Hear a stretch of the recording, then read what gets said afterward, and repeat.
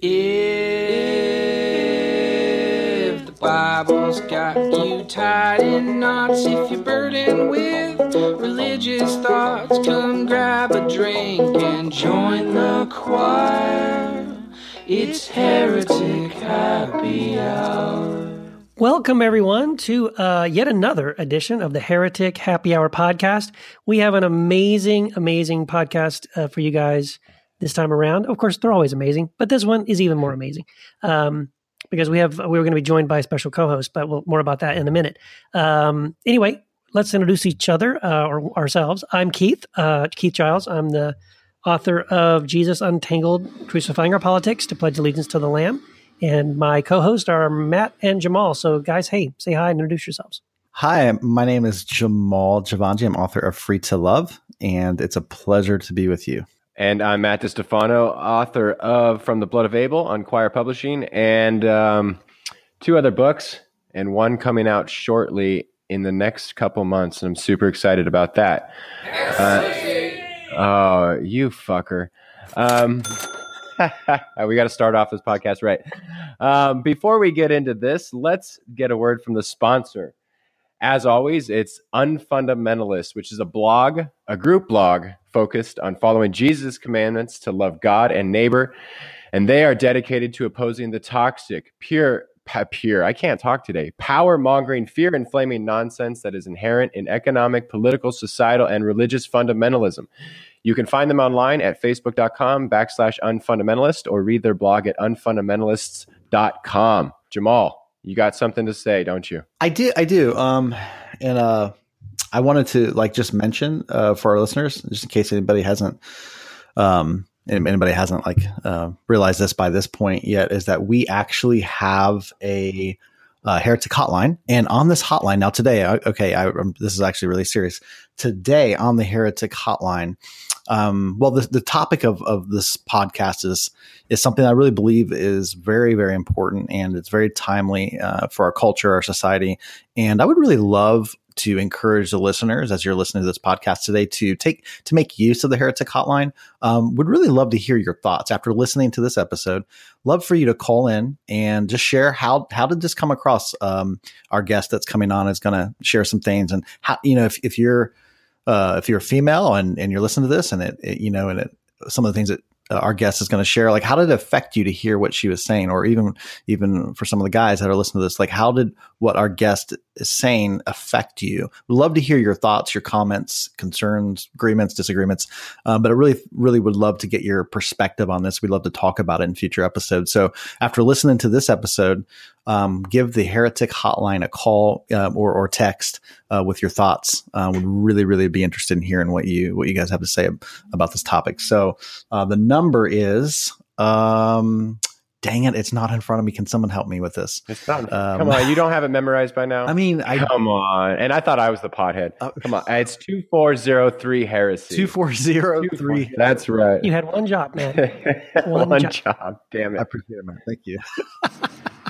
Well, this is going off smashingly. Should we get to the Heretic of the Week? It's the Heretic of the Week.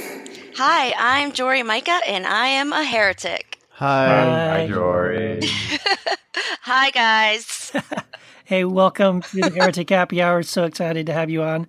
And we wanted to talk to you about why people consider you a heretic. Why is it that people call you? I'm assuming they do. Oh, absolutely.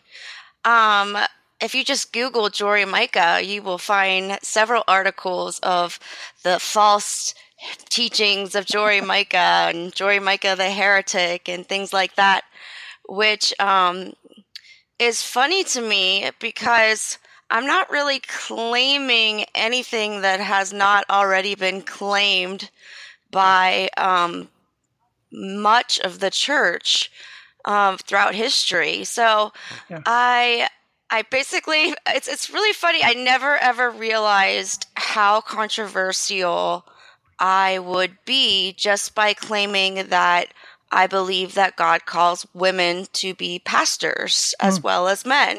Mm-hmm. And I would say, out of all of the things that I've said and the controversial things that I've got involved with, whether it's religion or politics, I would say the number one thing that causes people to call me a heretic is saying that God calls women to be pastors, or saying that God has feminine attributes, Oh my and can gosh. also be considered a mother or she, Yeah. when we talk about spirit and God. Yeah, exactly. That's awesome. Well, by the way, I just want to say thank you for being so brave and courageous to stand the way you do, because that's how I found you. I was reading some of your stuff on Facebook and started reading some of your posts, and I'm like, oh my gosh. I mean, first of all, I agree with you. I love what you're saying. Awesome. And I've said similar things, and I think we also, Matt and Jamal and I, have also written and spoken about similar things.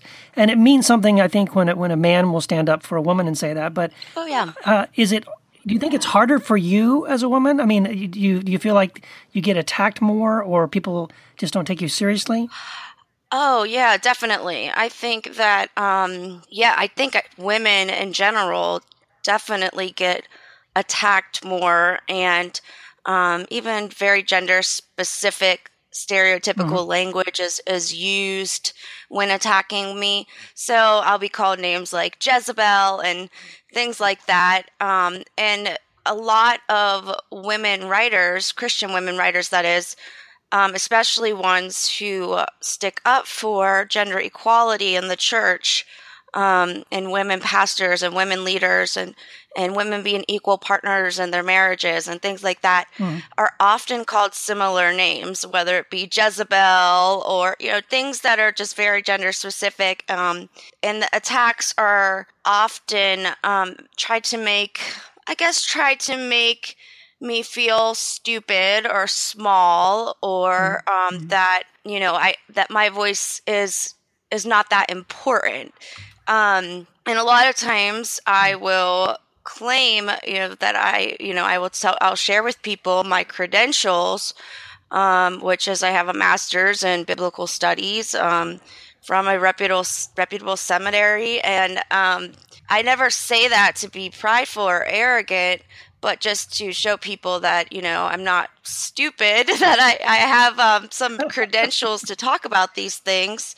Yeah. But then when you're a woman who shares your credentials, all of a sudden you go from being, a silly little woman that doesn't know what she's talking about, to an arrogant, prideful, into herself sort of woman that's not like Christ and not humble kind of thing. Well, and then correct me if I'm wrong, but I remember even people questioning your credentials. Like, I think I remember reading an article that questioned your whole credential, and I was just like, this is bullshit. Like, are you kidding me right now? This is horribly stupid. Oh my gosh, yes. And I don't know. It's so funny because I'm like, how do these people have this kind of time Right. to sit Right. down? And literally, this man, he literally must have spent hours going through each and every Bible college that I went to. I've been to 3 Bible colleges. I have an associate's in theology from a non-accredited Bible school, and then I went to an accredited Bible school university where I finished my bachelor's in church ministries. And then from there, I went to a fairly prestigious seminary, Regent University, that is definitely accredited. So I kind of built up in my academics. I actually was not a strong high school student at all. I hated school. And it wasn't because I wasn't smart. It was because I didn't care about any of those subjects. And I just totally was not into school. And that is actually why I started at a non-accredited Bible school, because my parents were like, never dreamed that I would go on to seminary. They just thought, let's just get her doing something. And I felt called to be a pastor and a minister and an evangelist and things like that. And so, my dad pretty much directed me to go to this non-accredited Bible school as a start, which I'm glad I did, because it kind of slowly acclimated me to like to like school, and I learned how to study when I was in college, and I ended up graduating with 3.7 GPA from seminary. So I just never liked school because I wasn't studying what I loved. So yeah, this guy, he basically just tore apart my schools, every degree I got. He looked into every single class that my degree offered. And pretty much just tried to make all of my degrees like some big joke. And that actually didn't bother me though, as much as he made it look like I was pretending to be this really highly academic, like Harvard graduate, and that I was like fooling everybody into thinking that I am smarter than I actually am. Which that was what bothered me the most, that he made me look like I was a deceptive person. Right. Well, Jory, this is Jamal here, by the way. Thank you for sharing all of that. Actually, by the way, I think I could be wrong, but you were traveling around the country recently, and that you made your way to Columbus, Ohio. Is that correct? I did. Yeah, I did a coffee tour just as a way to kind of show my supporters that I love them and I want to meet them and hug them and talk to them. So my husband and I stopped at probably at least 10 different cities all around the country. And Columbus was one of them, and we just met at local coffee joints, and tons of people just showed up, and we sat around and met all these new cool people in the Christian church and all over the map, and just talked about our experiences, and a lot of people that are deconstructing their faith, and are women in ministry and men in ministry who are also experiencing a lot of rejection, and especially in the evangelical church, for just being more inclusive, whether it be to women or the LGBT community or whatever. A lot of people showed up on that coffee tour that are really, really deconstructing their faith right now in the evangelical church, and are kind of marginalized, which is kind of odd because it's like these are like people that grew up in the evangelical church, mostly millennials, that have Christian parents and that are still Christians, still love the Lord, but they are not in church. A lot of people our age are not in church because they're just so tired of all of the bullcrap. You can say bullshit on here if you want. All right, the bullshit. There you go. Hey. You want to. Yeah, well, that's right. Well, when I saw you coming through Columbus, I was just really excited about that because that's where I'm from. I'm a huge Buckeye fan. So anyway, but I wanted to ask you this about specifically about the divine feminine, because a few years ago I started to notice something going on in me. Like I started to, again, I come from a Muslim background, but then eventually became evangelical Christian as a young adult. Sure. And then, obviously it's God as Father, Jesus is a man. It's all of these male, very masculine, God as he. You always say God. You always use the personal pronoun of he when referring to God.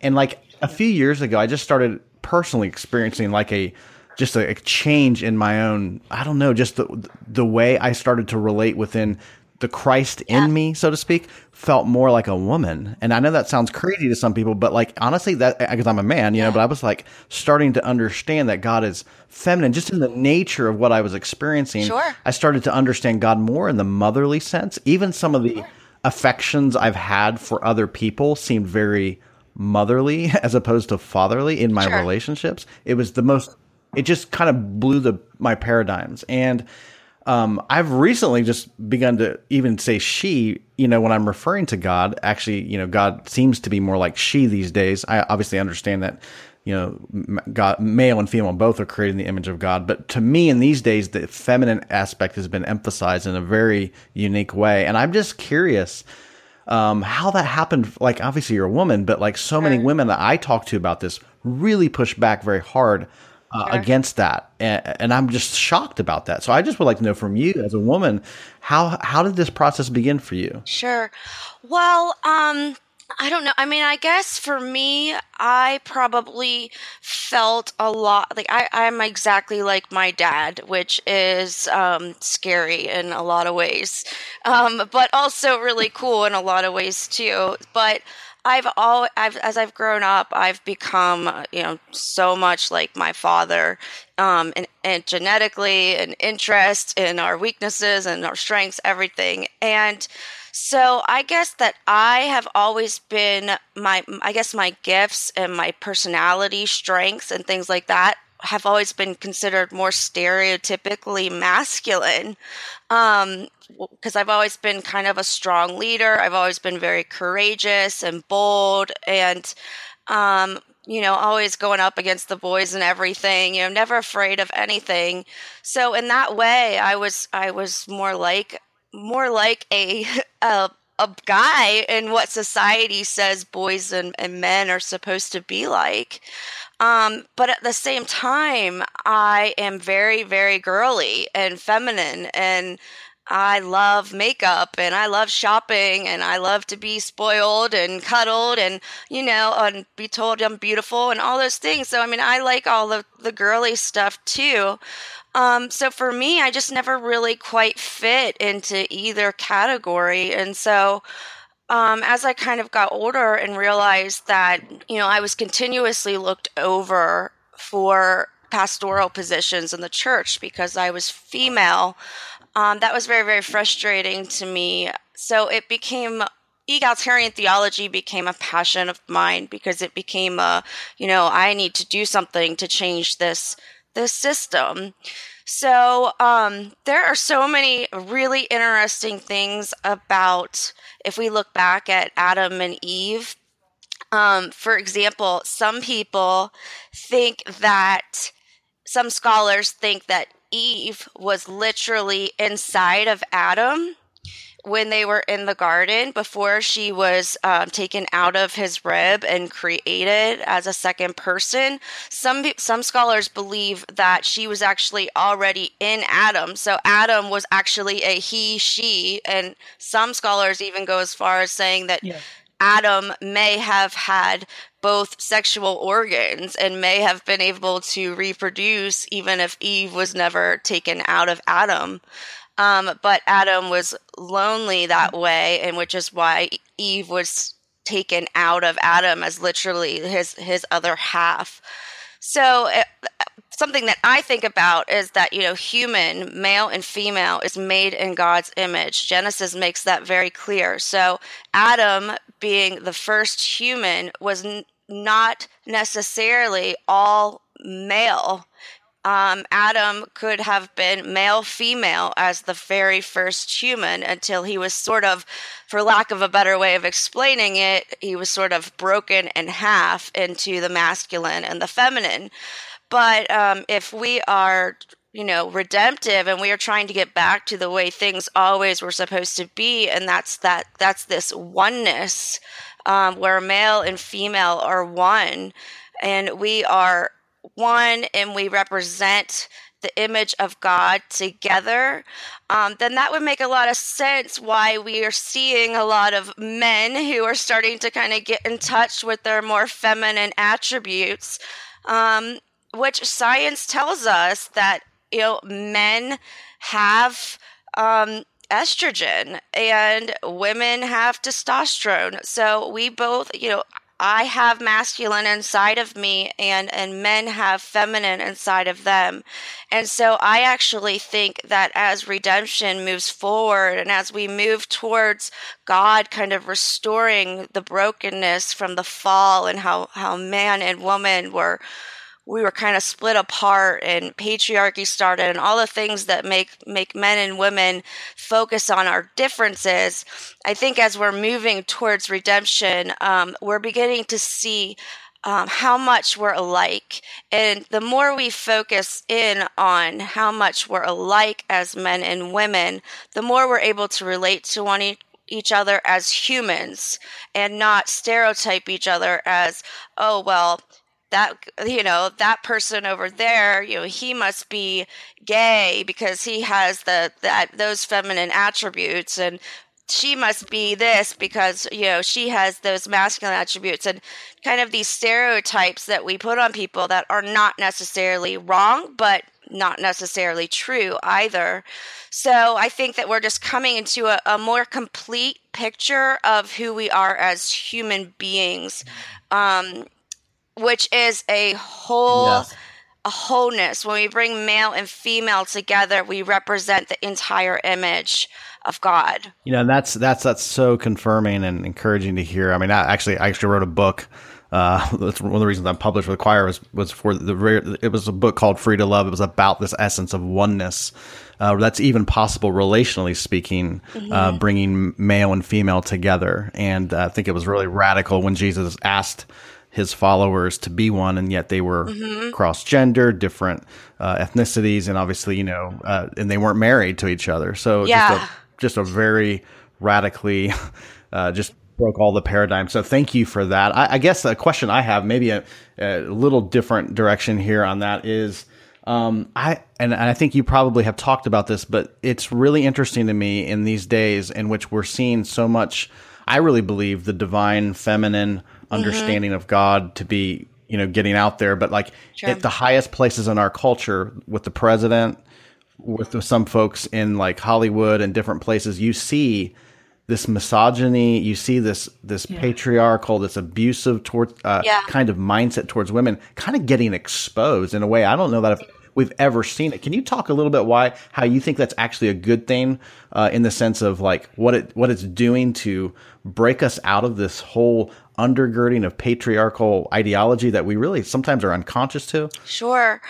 I actually think, I have been very public about my feelings and my opposition towards Donald Trump, but I actually believe that the purpose and the reason that Donald Trump was elected was to kind of expose us in especially the church, but also the world, just to expose the things of the church and the world that have just been going on too long. And Trump actually serves as an alarm, a wake-up call, and almost like a mirror, where we look into Trump, and every single one of us, if we're honest, we can look into Donald Trump and we can see something about him that reflects something negative about ourselves. And it really makes us think, wow, we see this person at the highest level of office, maybe the highest position in the entire world, and we put him there, and we are all responsible. Even if we didn't vote for him, even if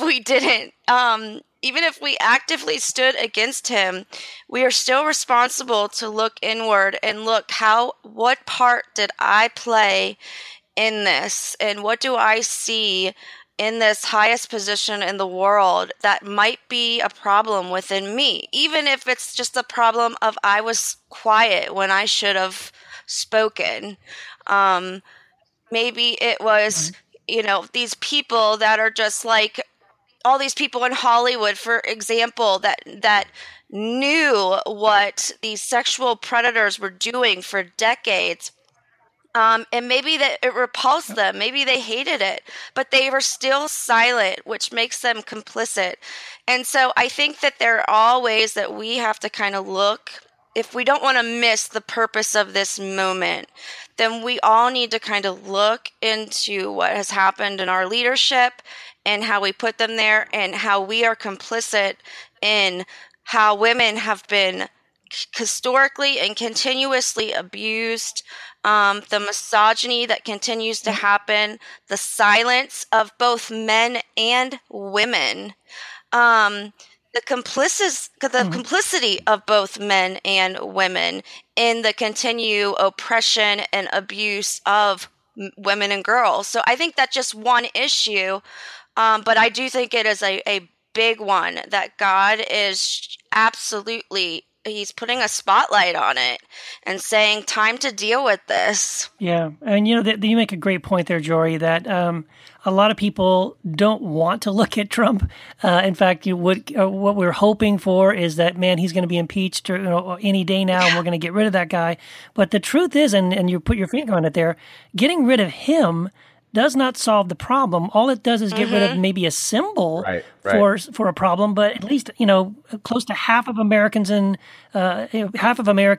agree with that nonsense and think that he's right about a lot of these horrible things. And the truth is, we will still be living in a society where those kinds of thoughts and feelings, the racism, the misogyny, the patriarchy, the fear of immigrants, right? Sure. Xenophobia and all that. That stuff is all still there, and it's not going away. Getting rid of Trump won't get rid of that. Absolutely not. No, I mean, Trump is literally God making us face ourselves and face our demons. Yeah, so we've got a lot of work to do. And it's very, very, it's interesting and also disturbing how much in bed the evangelical church is with Trump. It just shows that how far that we have gotten away from the message of Christ and the core values of Christ. For the stranger, like you said, for the poor, for the marginalized. No matter how you feel about LGBTQ theology, it is absolutely time for the church to stand up against the bullying and the marginalization of the LGBT community. It is absolutely wrong, and these people are committing suicide and they are being murdered, and it's just the church is too afraid to say anything because they don't want to be associated with certain theology or progressive or liberal or things like that. But we have women and girls worldwide that are being sold into sexual slavery, and there's so much corruption under the surface, under the carpet, that has just continuously been covered up. And I really do think that that God is just exposing and uncovering. And it's painful. It's a painful process. And like you said, Trump reminds us every day that we have to wake up and face the pain and face this horrible demon that has been here for a long time. Even with like the racial stuff in America, it's like we have this century-old demon that we have to wake up and we have to look in the face every day. And that's hard. We're in a really hard time as Americans, but we're also leaders in the world, and we have a responsibility to face all of these things. Yeah, I feel like this conversation can go on for like hours and hours, and I think you're absolutely right. This is an apocalyptic time in the Greek sense. Like there's an unveiling going on. And but let's we've already been going about 25 minutes, so let me ask our last question. I know you've got certain things going on and different projects. What's a couple of things you're excited about and projects that you're working on? And also let people know where they can check out your work and all the wonderful things that you're doing, and where can people connect with you? Sure. Well, it's so ridiculous because I've been working on my first book for feels like 3 years now. So I keep telling people that I'm working on this book, and I'm starting to feel kind of silly because I'm taking forever to finish it. But I have written a book. It's over 80,000 words, and I'm in the process of editing, which I have ADHD really bad. And so I have a really, really hard time editing, because it's like the small little details just like drive me nuts once I'm like over the excitement of the project and the stimulation of the project. So I'm having a really hard time finishing this book, but I am finishing it. I'm taking a little break off social media right now, and the book's going to be called Breaking the Glass Steeple. And it's all about my journey and my theology and things like that have to do with empowering women and girls in the church and outside the church. And really, it's not a book about trying to talk anybody into anything, because this battle has been going on for so long. Everybody kind of just knows where they stand at this point. But what we need now, I believe, is just a charge to women, a charge to egalitarians, people who believe in this cause, just some encouragement and some motivation and some empowerment to just go, and some education, and know how to just strengthen. The book is meant to empower and strengthen the movement. And so hopefully that will be published sometime in 2018. And that is obviously what I'm most excited about. And then if you want to follow me on social media or follow my blog, I'm at jorymicah.com, JORYMICAH.com. And you can find me on social media, on Facebook, Twitter, Instagram, at Jory Micah. And that, you can also find all those things on my website. And then I do coffee tours once in a while. So you can find that on my website as well, where I just kind of go and I let my following know where I'm going to be, whether it's a coffee shop in, New York City or Los Angeles or Washington, D.C. I'll let people know, a week ahead, and anybody who wants to can show up and hang out. That's great. Awesome. Jory, it is so great to have you on the podcast. We should have you come back again and do a longer segment, because there was a whole lot of stuff I think would be really cool to unpack. But you definitely got us thinking, and want to follow more of what you're doing at jorymicah.com. Thank you so much for being our guest. Sure. Thank you guys so much. I really had fun. Thanks, Jory. Awesome, Jory. Thank you. Well, we are excited to have a very special guest host with us today, and that is Amanda Iosa. And the reason why is that we have also a really great topic that we needed some help with here, and the topic is gender wars. So what we would like to do in the next, 30 minutes or so, half hour or so left in our podcast, we want to talk about things like patriarchy, misogyny, and the way women have been oppressed in the church. And at the end of this 30 minutes, we're going to really resolve this whole conflict, and we're going to be able to just move forward from here, I think. So, Amanda, welcome to the podcast, and tell us a little bit about yourself. Hey, hi guys. Thanks for having me. I'm excited to be here today, and I don't know, this controversial hot topic, so we'll see what happens. There is a war indeed. Yeah. But yeah, I'm Amanda Iosa, and I'm actually soon to be published with Choir. I'm part of a awesome collaboration. We're working on the first children's book that's going to be published through Choir. So I helped with that story and doing the illustration. So getting all the images going for that now. So that's going to be coming soon this year. Excited about that. Very cool. Awesome. I also just sort of the whole gender issue stuff is something I'm pretty passionate about. I've got a background in anthropology, and I went to an all-women's school, so I guess that makes me a feminist, like, automatically or something. So, Yeah. But yeah, just had a lot of thoughts on the subject, and excited to be here to fight it out with you guys. Yeah, no. Oh, yeah. Yeah. Well, and I wanted to just say, we are, all three of us are super excited to have you on this podcast, and we've been looking forward to doing this for a long time. So we, thank you. I just wanted to start off with, a confession. As I was thinking about this topic, I was realizing I am a recovering misogynist, and I was raised by misogynists. And I grew up, it's kind of like the fish who doesn't know what water is. I just grew up in this world, kind of this John Wayne ethic of, the man was the tough guy who never showed any emotion, and the woman was the one making the sandwich in the kitchen, and, making sure the house was clean, the food was hot when he came home, and all that stuff. And, it's actually just taken me a long time, like I think a lot of guys, to wake up to the fact that isn't normal, that isn't cool. And certainly as someone who's following Christ, that isn't part of the deal. We shouldn't be like that. And so anyway, just as someone who is trying to unlearn a whole lot of things, become aware of things like patriarchy in the church, some pretty serious patriarchy in the church, and misogyny and that kind of stuff. So let's talk about specifically just the problem. What is patriarchy? How does it manifest? Where does it come from? Let's kind of jump into that. Yeah, for sure. For sure.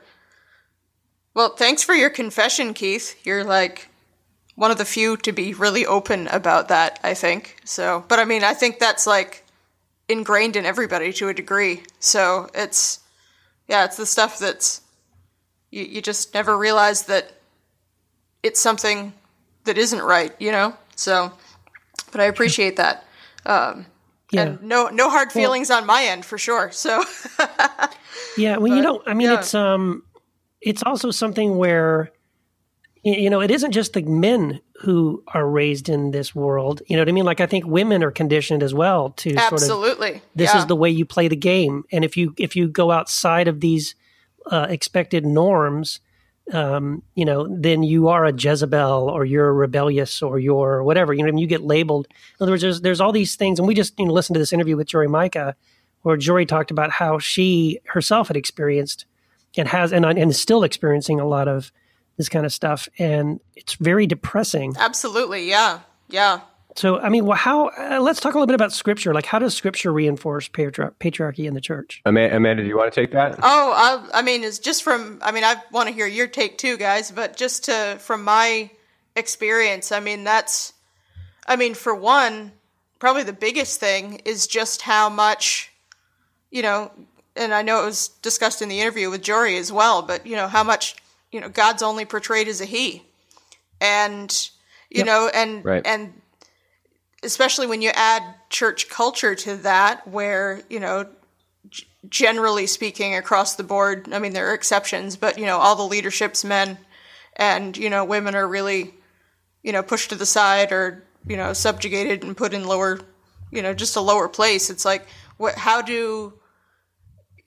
for myself, I never really struggled with it, but I wonder how women as a whole, how do they feel like, well, are they made in the image of God? How do they express God? Are they even a part of God? Because, it's just God is described as exclusively male so much. There are a couple tiny places in Scripture where you might get something different, but it's, that's been pushed so hard. It's like, where does that leave women with their own identity in terms of, well, who am I in Christ? Who am I in God? So, that's probably the biggest overarching one there, but, that really sticks out to me, or I think would have the most impact.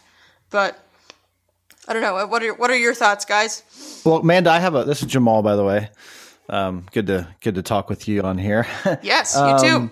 Yeah. I have a question for you, and this question would be, when you refer to God, do you refer to God as she? Do you ever talk to God as a woman, in the feminine, like her or she?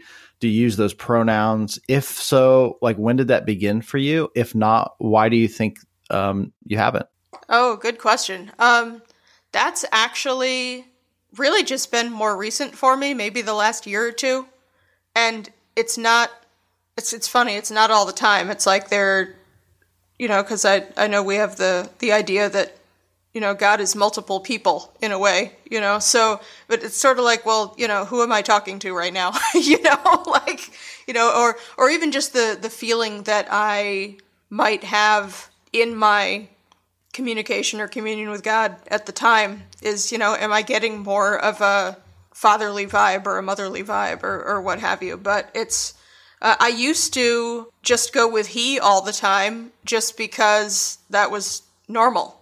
And it wasn't that I was saying, oh, well, God clearly doesn't have any feminine attributes, but it just, it's the way it's done, and I just went with it and didn't really think anything of it. But I've really, just in my own path, as I've deconstructed from some things and really just been digging deeper myself into, my own identity as someone expressing God's image and all that, just finding more balance in that and exploring that. So yeah, it's both. It just sort of depends on, what I'm feeling out at the time. So yeah. Well, and going back to what you said, Amanda, you mentioned that there's very few instances in the scriptures where God is portrayed in the feminine rather than the masculine. But yeah, if we could touch on that, if we just go to Genesis 1, and when it talks about man and woman, male and female, that's the image of God that we're made in, male and female. So right off the bat, if you want to read the Bible just from front cover to back cover, in the first chapter of the thing, God's image is both. And of course, when we for sure, but I thought, yeah, I thought most people think that it starts in chapter 3 though. So you know, but. yeah, that's right. I mean, that's where we talk. Our jumping off point. I think we mentioned it in the last podcast that we tend to jump off with original sin, right? That's where we jump off as Christians. We're sinners. That's where chapter 3 we start right there. But it's like, no, we're made in the image and likeness of God. And when I say we, male, female, male, female, and I would say non-binary, because this male female thing is not. I mean, masculine, feminine, I don't think has just one definition. It's just this whole spectrum. So it's just a lot bigger. So what I wanted to emphasize was that, yes, the scriptures do portray God as he more often, but it's not as if it's not there from the start that it's male, female, masculine, feminine, man, woman. It's not just man. And also spirit, from what I understand, in Hebrew is in the feminine, and in Greek it's neutered. So for sure, I you're right. It's highly patriarchal, but it's there as well. Well, I think it's more how it's been used and the perception, and what parts have been pushed and what parts have been kind of swept under the rug. So it's of course, a lot of it's more tradition and just that patriarchal church culture that's, right, I guess, shaped our perception of the scriptures too. So, yeah, absolutely. Yeah, well, it doesn't, this is Keith, it doesn't help. I mean, obviously there's the clobber verses with Paul, in Timothy and 1 Corinthians. And I've been very blessed, very helped by a lot of the research. John Zenz has an excellent book that I recommend all the time called What's with Paul and Women. And it was so helpful to me reading that book to realize, first of all, our English Bibles, especially in those passages, our English Bibles use words in English that do not reflect honestly what's happening in the Greek, number one. Number two, there are centuries of bias, translation bias that have been done to obscure Paul's actual meaning there. And then there's a cultural component, a third layer, cultural component, especially in the Timothy passage, that most of us are completely oblivious to, which is this whole idea of Artemis worship. That when you understand what was going on in Ephesus, which is where Timothy was when Paul wrote the letter, and you understand Artemis worship and the components of Artemis worship, then it makes, not only does it make sense of what Paul is saying, seemingly about all women, when really the passage is about a woman, but also about the Artemis worship being about like how women would adorn their hair with all these things, and that's why Paul says he wants women to dress modestly. It's specifically in response to Artemis worship, and the reason why women adorned their hair that way was to appeal to Artemis to save their lives and the lives of their babies in childbirth, which makes sense of the verse that it seems so ridiculous and confusing, where Paul says, quote, "and women will be saved in childbirth," which I've heard very good New Testament scholars who are oblivious to that Artemis component. I've heard very smart, very good New Testament scholars explain that verse about women being saved in childbirth as if women having babies has something to do with them being saved. It's so ridiculous. But again, it's the kind of contortions that we do when we're unaware of some of these things. And so, unfortunately, all of those things have sort of come together to create and perpetuate this subjugation of women in the church, that women should be silent.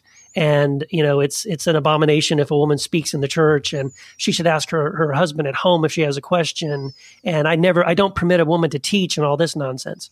That's not at all what's really being talked about. And for us to port that into our modern churches is really sad. Well, and if I could jump in first before I ask Amanda, I want to ask you a question. I did want to plug a book, which is Lucy Pepiot's Women and Worship at Corinth, Paul's Rhetorical Arguments in 1 Corinthians. I think we're really misreading Paul. As Doug Campbell points out in Romans, J. Louis Martin, as he points out in Galatians, And as Lucy Pepiot points out in 1 Corinthians, that Paul's letters is not always Paul's voice. Exactly. And what I mean by that is that he's using a pretty common Greek rhetorical technique, and we do it all the time. We kind of act out sarcastically often our opponent's views, and then we refute them. That's pretty common practice. That's pretty common on Facebook. That's pretty common when we debate other people, and Paul's doing that. So when Paul is talking about some of these quote unquote anti-woman things in 1 Corinthians, he's actually doing it so he can refute the argument at hand, just like he does in Romans, where some folks from the Jerusalem church are going to say, oh, in order to become a Christian, first, you must be circumcised, you must sit at a kosher table, and you must obey the Sabbath. Well, when Paul starts talking about this stuff, he's going to then refute it. He does the same thing in 1 Corinthians. So I think we're really butchering 1 Corinthians, and it's especially ironic that we're then taking Paul's opponent's argument and then making it as if that's Paul's argument. So I just want to plug that book because I think anyone who's interested in these issues would be really blessed by that book by Lucy Pepiot.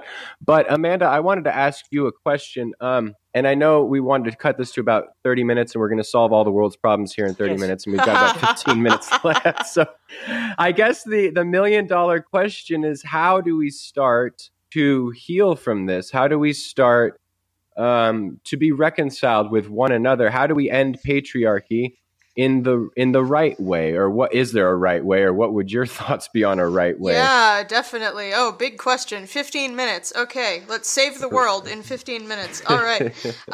That's right. Yeah. The task at hand. Yeah, it's all right. Well, honestly, it's like the thing, and I found it interesting, though I wasn't there for the recording. I have listened to that interview with Jory Micah. It was fantastic. Just really, important and meaty stuff in there. But I found it interesting that she had mentioned, talked about the creation of Adam and Eve in the garden. And, just that, and I agree, it would only make sense, if we're talking about, God being one with us and, Jesus praying that we'd be one with one another and the whole thing. It's like that, well, yeah, if Eve was taken out of Adam and Adam was created at one time and God says, let's create them in our image, male and female, I would agree that Adam and Eve were created at once. And Eve's just kind of catching a ride around in Adam for a while. But it's, that we weren't separate. And then, it basically, like, to try and sum it up as quickly as I can, it's like the way I see it, like, and it actually is what you guys brought up at the end of the last podcast as well, which I thought was great, is just, sort of our identity crisis of feeling like we're worms, like we're less than, like we're separate from God, all of that. That I think the true fall happened before chapter 3.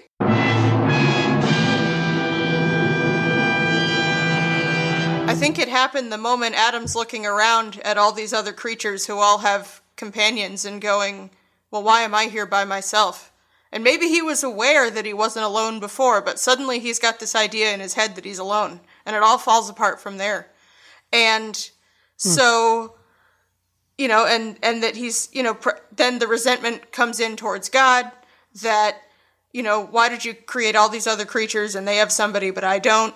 And, he just and I think that's even where the whole satanic element first comes in, is the deception and the accusation and, just this downward spiral of thoughts. And of course then Adam's miserable. So, God takes Eve out and, okay, here's a person for you. But I feel like when everything happened with, the tree and the fruit and being awakened to the knowledge of good and evil and all that, it's like, in a way, there's, like, and it's not about blame at all, but I see that probably started in Adam, and it's something Eve picked up on.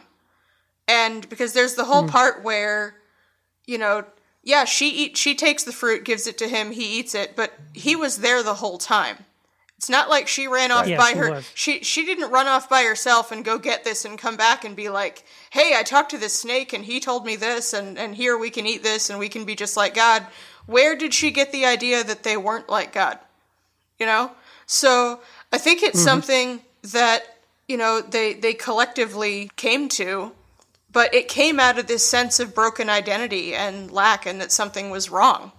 And so it's not even about, you know, oh, you horrible, willful people that, you know, how could you do this and all this, you know, that it was simply a tragedy. It wasn't like it was, you know, the woman disobeying. And, you know, I love how the whole fall of humanity is blamed on women, but, you know, it's like that it's... Yeah, how convenient is that? You see how that works? Totally. But one wasn't thing... my fault. And it leads into the solution, I think, that I find really interesting is if you go back and you're looking at the whole aftermath of that, and, you know, God goes looking for them in the garden, and then you get this whole blame game going on, that, like, God says to the woman, there will be, you know, basically war or enmity between you and the snake. Not, you know, you and your husband and the snake, just you and the snake. Right. And yeah. I just in looking at human nature and, you know, like, especially when you get to the stereotypical stuff about, you know, oh, well, men are so just disconnected from their hearts and, you know, women are more emotional and this sort of thing. It's like, in a way, because I think possibly, and again, this is assuming that, you know, everything went down in Genesis, like, you know, it's written, but I don't know, it kind of makes sense. Exactly. It kind of makes sense, though, the way this is playing out, is that if this whole feeling of lack of identity and, you know, just lack in general started in Adam, and Eve maybe wasn't there and totally conscious at the time, even though she was in Adam, like, that if Eve wasn't quite as affected by this as Adam was, that there's been this resentment from the beginning that, you know, and then of course she hands him the fruit, so he blames her, and it's just this immediate, you know, split between them. But I find it really interesting that God basically says, okay, woman, the war against all these lies and this deception and this spirit of accusation and all this, you're the one fighting that. And, you know, it's, you know, and obviously, you know, her offspring, which is Christ, but then leads to all of us, we're all going to fight this. But it just, I feel like, and talking about how, and just like Jory said in the interview too, that there are, you know, men and women together express God completely. And just you look at all the patriarchy in the church too, and the whole feminine aspect of God has been so repressed. And, you know, that's been kind of stolen from creation in a way. You know, just the more, you know, loving, nurturing, compassionate, you know, elements that is very much God's heart. But I feel like just the way women naturally are in our own God-given energy, like not the whole, you know, you're woman, you're supposed to be a certain way, get in the kitchen sort of thing, but like that,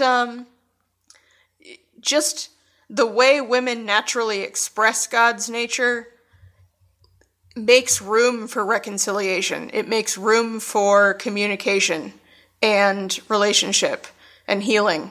And I think and I know women have really reacted strongly to all the patriarchy over the years. It's like, just as there's this ingrained patriarchal stuff with men, I think there's an ingrained distrust and almost like quiet hatred of men among women. And that's what's sort of ingrained in us, is just, the other side of the coin, which I understand why it's there. Women have been treated terribly. But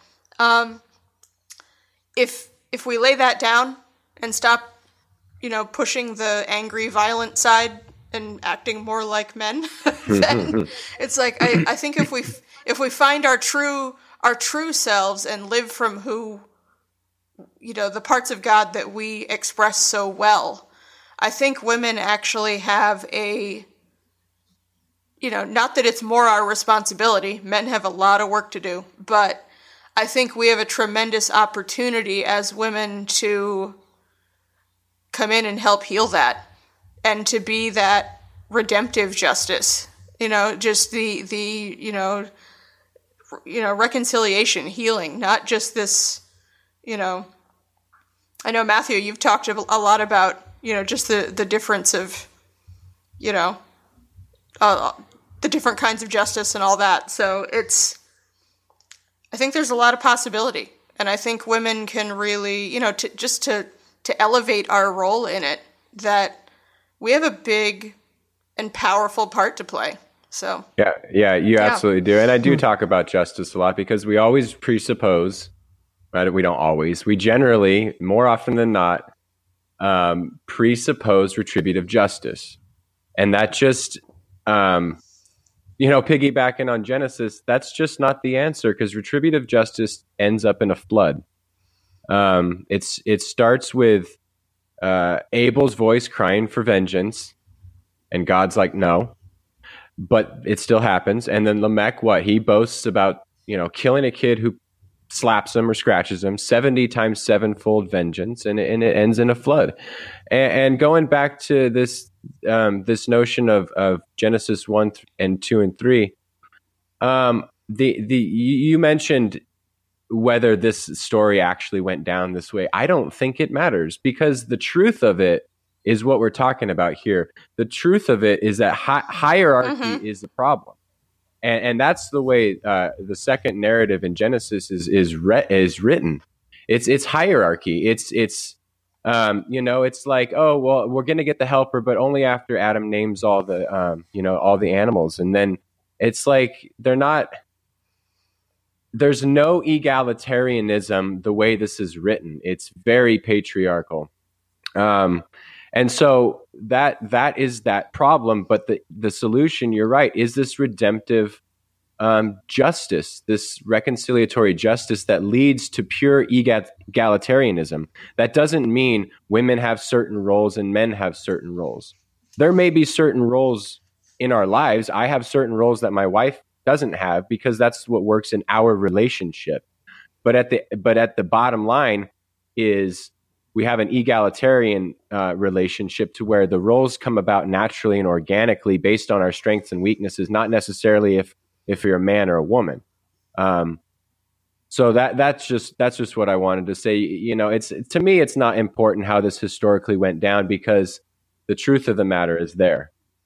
It doesn't need to be, were these the first actual two people? No, that doesn't matter the way I understand it, because there's much more meat there than answering that question. And I think there's ways to heal the church by understanding the appropriate way of reading the early books of the early chapters of Genesis. That once we get away from egalitarianism, we get into hierarchy, and with hierarchy creates power structures and struggles. And mimetic theory would have a lot to say on that, and why we end up looking like each other when we fight these wars. Yeah, I mean, just wondering if anyone has listened this far and isn't exactly sure what we mean when we're talking about patriarchy. It's really, like you said, Matt, it's just patriarchy is like male-dominated power structures where the men are the boss. They make decisions, they delegate authority, and typically women are at the bottom or on the sides, and are never really given, they're always treated as less than. And what's funny is a friend of mine sent me a book on patriarchy about maybe 6 or 7 years ago. And I remember getting the book and looking at the cover and reading the back, and it's all about patriarchy in the church. And honestly, I'm not kidding you. My first reaction to that book was, who's this for? Like, what are you talking about? This whole, I mean, honestly, I was sort of oblivious because our church didn't behave that way. You know, our house church, like women and little children and, you know, anybody, we don't care. Everyone is given an opportunity to share their experience of Christ with one another. And so this just wasn't an issue for me. And I guess I was kind of this blind spot, this oblivious for me. Like, but the more then I actually read the book and read some of the examples and things and stuff, even going back to early church history, it's very depressing how many of those early church fathers were really, really down on women. And so, yeah, it is something that is a problem in the church. It is an ongoing problem. I guess the question we should try to tackle here in the last 2 or 3 minutes, and then we can solve this problem and put it to bed, is what do we do? I mean, how do we respond? I mean, obviously there are patriarchal churches that you and I are not going to fix. We're not going to turn them into, egalitarian churches or anything. So we're in a Christian faith here that does have very strong elements of patriarchy at different levels. How do we navigate that? How can we ourselves not play into that? How can we make it so that, how can men help women, and how can we understand, how to make it better? Like, what do we do here? Yeah, it's a really good thought. That was for you, Amanda. That was for me. Okay. Wow. In a lot of ways, and of course it's not just the church. Of course. It's like culture as a whole has this patriarchal bent, but it's like, you think about it, I mean, here we're like supposed to be the ones that are, showing people what love is, and that's how they're supposed to know that, we belong to Christ. But it's like, it's hard to say. I mean, other than I think one of the biggest things that men can do, just off the top of my head, is to speak up. I mean, especially to set the example just for themselves, choose to live outside of that patriarchy, choose to be awake to it, and notice when, oh, hey, I'm seeing something going on that doesn't seem quite right, or, oh, I just did something that played into the old system, or, and just be aware of it. Yeah. But to call it out and, like, support each other, like, not go around accusing other men and, have it be, an angry thing, but, to speak up and speak up on behalf of women, and just start to, because if people aren't aware that this exists and it's a real problem, then they can't even begin to look at it. So just being very vocal about it, yeah, I think is a really good start, and just speaking up and, have our backs. So, Yeah. Amanda. Yeah, I think I really appreciate what you've been sharing. It's been good. It's been really good to, I appreciate the courage you have in being, like not coming at this from a reactionary standpoint, but actually seeing kind of the big picture, like the whole picture. I think for me personally, one of the ways that I've tried to, I don't know that I have felt I needed to correct a problem of patriarchy, although patriarchy is certainly a problem. But I think it's a symptom of something deeper. But I feel like what I always come back to Jesus and his example of, like, I feel like the best way personally to address the problem of patriarchy or misogyny or those kinds of things, for me personally, hasn't been to attack so much that mindset as to demonstrate the goal. Yeah. And I feel like the goal at hand is like, if we're going to truly reflect the character nature of the divine God, then really we need male and female together,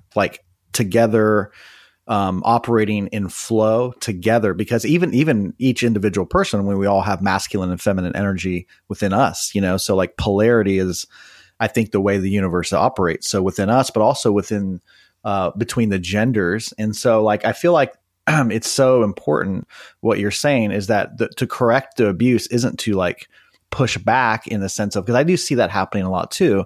Like, men become the enemy, the way that women tend to get their voice. The temptation can be to take the same energy and oppose men, and then we have these gender war. We have the ultimate gender war. So I think that's obviously a problem. So for me personally, I feel like what I want to do, what my desire is to just function in relationship, because I think the ultimate form of bringing the genders together, because that's the goal, is to bring the genders together, not to have one above, or you know what I mean, like not to have men above women or women above men, and not to correct the abuse by using the same kind of energy or consciousness that created it in the first place, so I feel like the best form for me personally has been to allow myself to operate in relationship that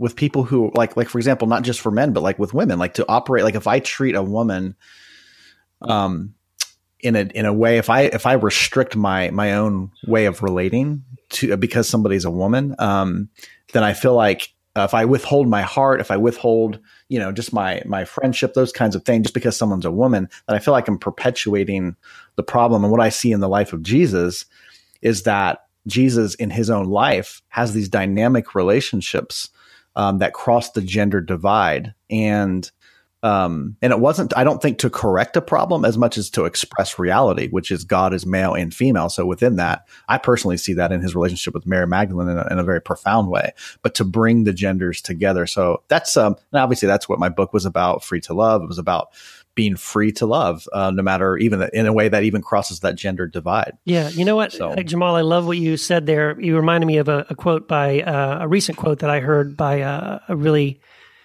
probably a not as well-known female theologian. She said, we win by saving what we love, not killing what we hate. Who said? I think it's actually from Star Wars. But that's true. But it's exactly what you said, right? The idea is not, instead of fighting patriarchy, let's just model the good thing that we want to see in the world. Let's model what it looks like to be like Jesus, and to what I love. One of my favorite things that I love is what Jesus does when, the whole thing with Mary and Martha. So Martha's in the kitchen trying to get everything ready for the men, and Mary is sitting at the feet of Jesus. Like, she's in the room with the other male disciples, and literally sitting at the feet of Jesus is the posture of a disciple. Like, right. She is bold enough to take for herself this position, which was not allowed to a woman, to sit at the feet of a rabbi. And that's what Jesus means when he turns to Martha and he says, Mary has chosen something better. And it's such a strong, bold, powerful statement when he says, and what she has chosen, it will not be taken from her.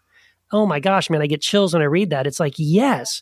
Unfortunately, the church is trying to take that from her today. Yeah. But Jesus says it will not be taken from her. Exactly. Right. So, I know. Yeah, Amanda, you and so powerful. Yeah. You and I talked about this, I think, and for anyone who's studied up on mimetic theory, for me, it's all about two types of mimesis, or imitating in two types of way. We can be non-consciously imitating each other and fighting these wars, or we can be creatively mimetic. We can have positive mimesis. We can completely change the way we yes. That type of imitation is more conscious, right? When Jesus says, follow me, and then he gives these spaces to women. He's a feminist. He's trying to bring an egalitarian kingdom of God to earth. That's why we consciously and creatively imitate him, and we can break down these power structures in that way. But if we just go in this non-conscious negative mimesis, God, there's so much mimesis and imitation in these gender wars. And I think you made the statement when we were talking on the phone the other day, how mimetic we've been in this, and how we've just been attacking each other with the same exact energy, yes, like Jamal just said.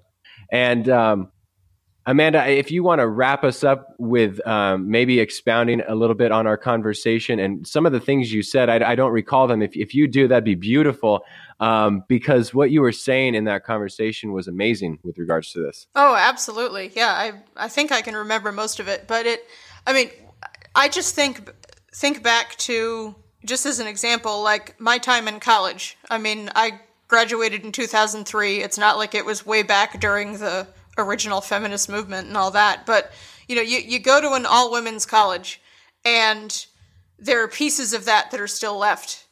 And it seems to me that rather than women trying to simply, level the playing field and elevate their own position and to find an egalitarian way, we've just been trying to one-up the guys and do it better than them or put them in their place. And just, and again, I understand the bitterness and the anger, and I get it.